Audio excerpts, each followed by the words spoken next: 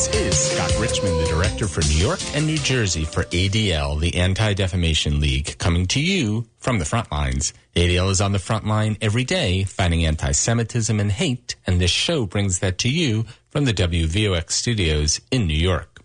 In the battle against hate, a new front is quickly developing as artificial intelligence proliferates with products such as ChatGPT. There are, of course, many implications for this new technology about which we are hearing so much these days, but the focus of today's show is how these new technologies can be abused to accelerate hate, harassment, and extremism online, and what we can do at this early stage to put in place safeguards.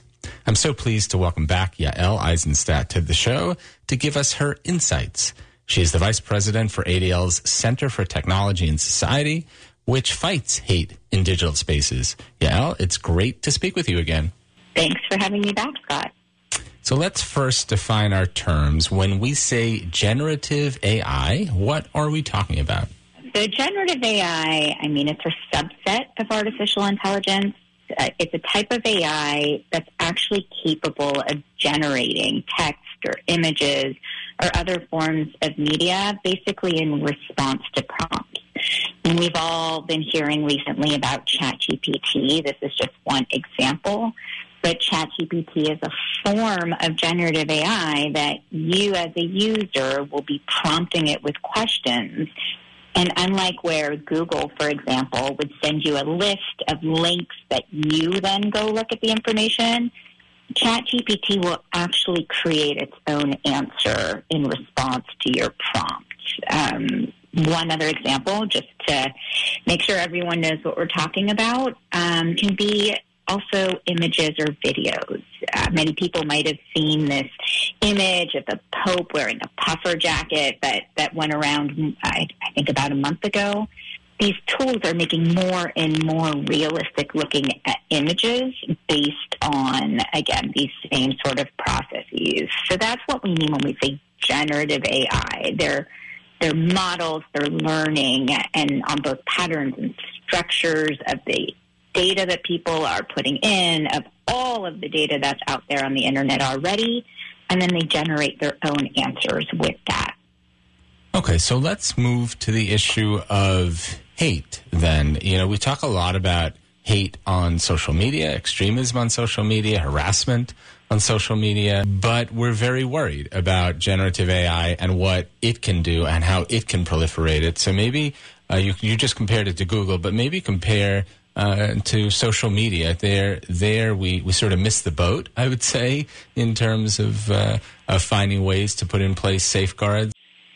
Sure. So the key thing, as you just pointed out, was that we did miss the boat.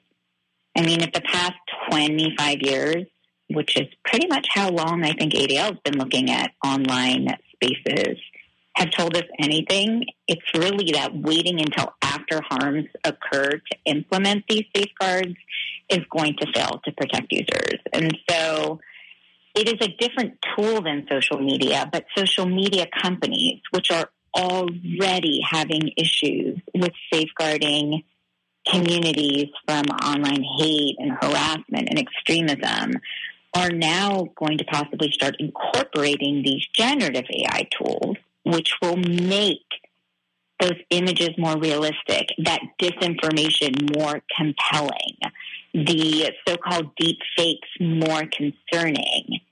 Without the proper guardrails in place, it just has the potential to supercharge an already really dangerous situation. And where we are right now is, there's this just surprisingly rapid integration of these kinds of technologies, including outside of social media, into all sorts of industries. And so if we have these tools get adopted so quickly without appropriate safeguards, it just has the potential to exacerbate an already really frail online ecosystem. It sounds like what you're saying is we've come to the point, or we're approaching the point, where we really cannot tell fact from fiction at all. That's the biggest challenge here, right? At least, and we've already had so many challenges in this space, but now, if we're not even getting, let me back up and just reiterate a huge difference that's really important to remember. when you go onto Google and search for certain content, Google's not always going to give you the perfect result, and we've worked for years with Google to try to improve some of this, but at least it's giving you the source, the link, and you're going and reading that.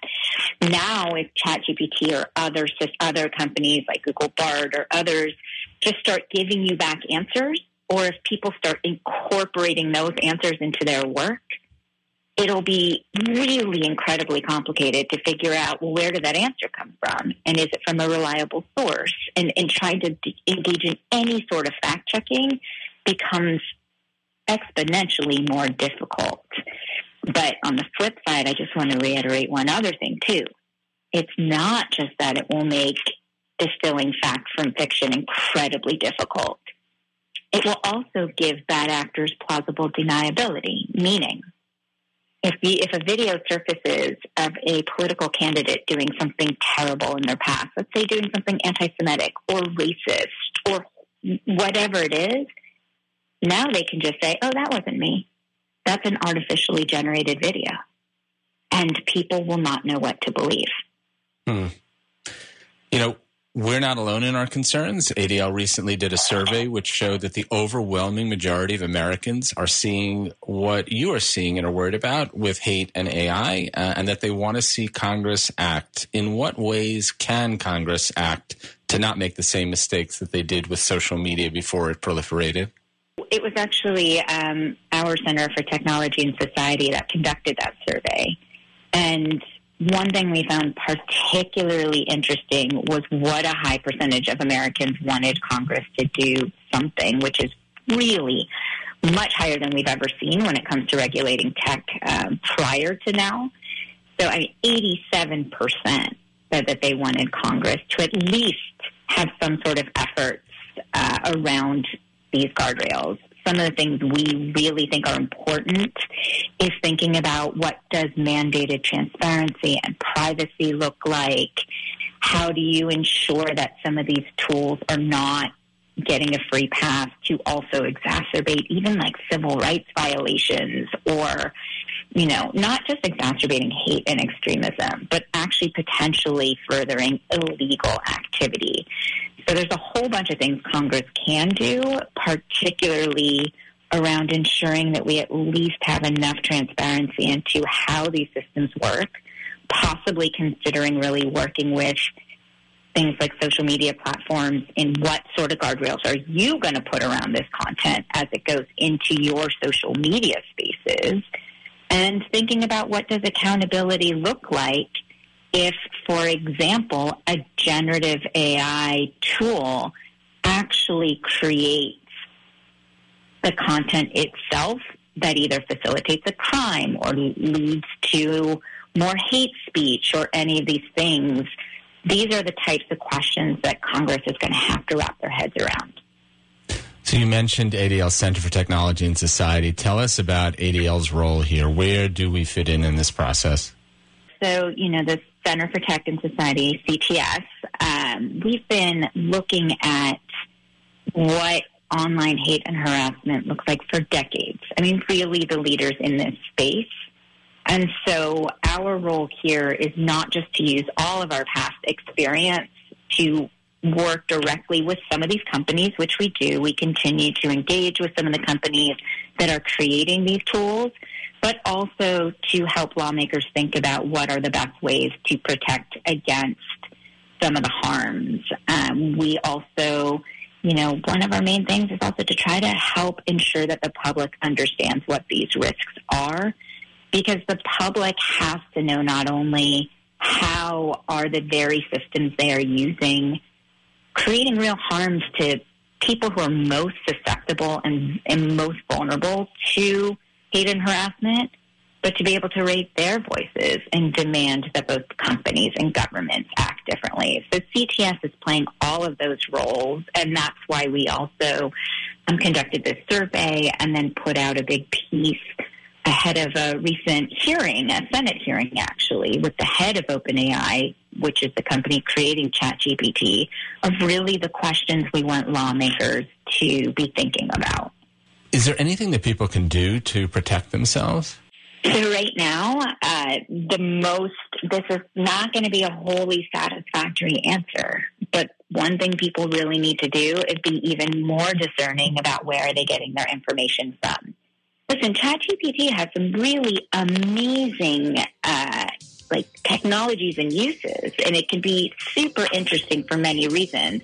But everyday users should really make sure they understand where their information is coming from and just be extra careful about how to validate what they're believing in and what they're saying. Okay, very good advice. Yeah, Elle, thanks so much for helping us better understand this new technology. It's both incredibly hopeful and incredibly scary. We're all grateful for the role that the Center for Technology and Society plays every day to make our digital world safer. And, of course, thanks for being on today's show. Thank you. And, of course, a big thank you to the listeners who tuned in to From the Frontlines, either live on WVOX 1460 AM or as a podcast. Please subscribe on Apple Podcasts, SoundCloud, or on Spotify to ensure that you do not miss a show. Just search for From the Frontlines. And please engage in these important conversations throughout the week by following me on Facebook and Twitter. My handle is @ScottARichmond, and our hashtag is Fighting Hate for Good.